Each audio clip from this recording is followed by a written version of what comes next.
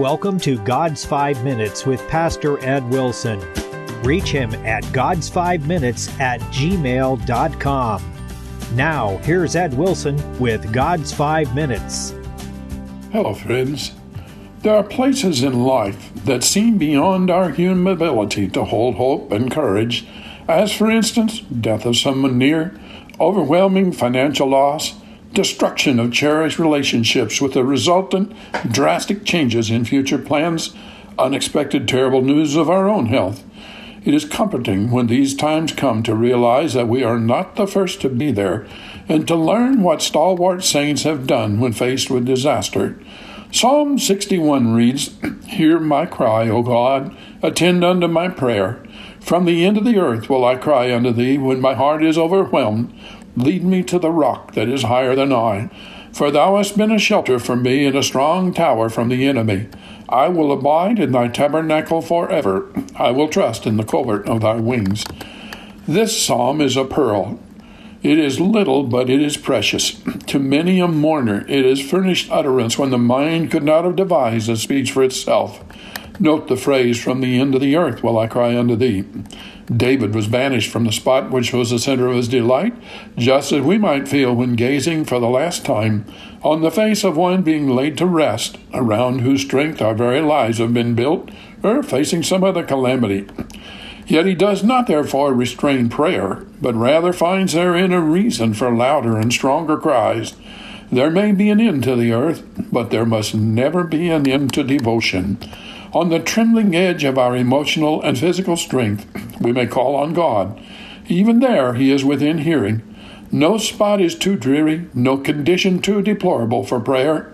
Whether it be the world's end or life's end, prayer is equally available.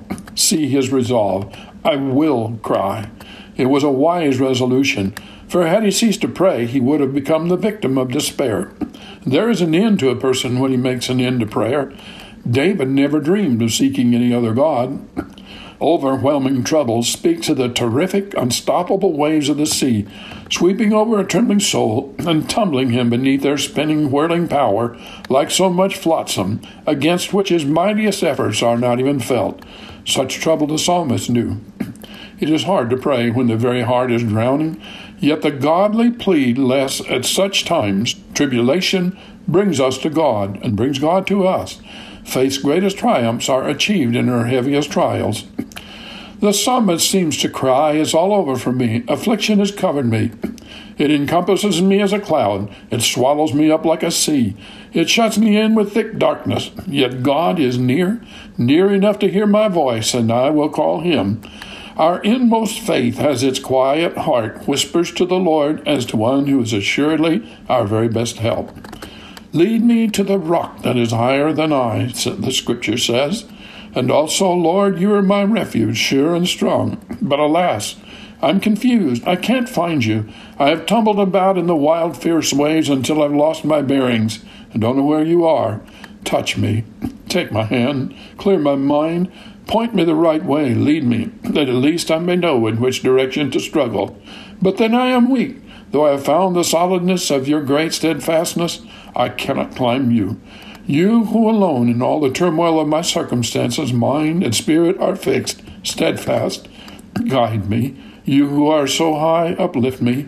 Your same touch that brings me guidance also will renew my strength. By that I shall hope to climb above the pitiless surge of trouble about me, above the angry foaming tumult and darkness below, to find in your protecting shelter comfort and safety. A life for God does not remove us altogether from the battles of life. It rather enables us to surmount them.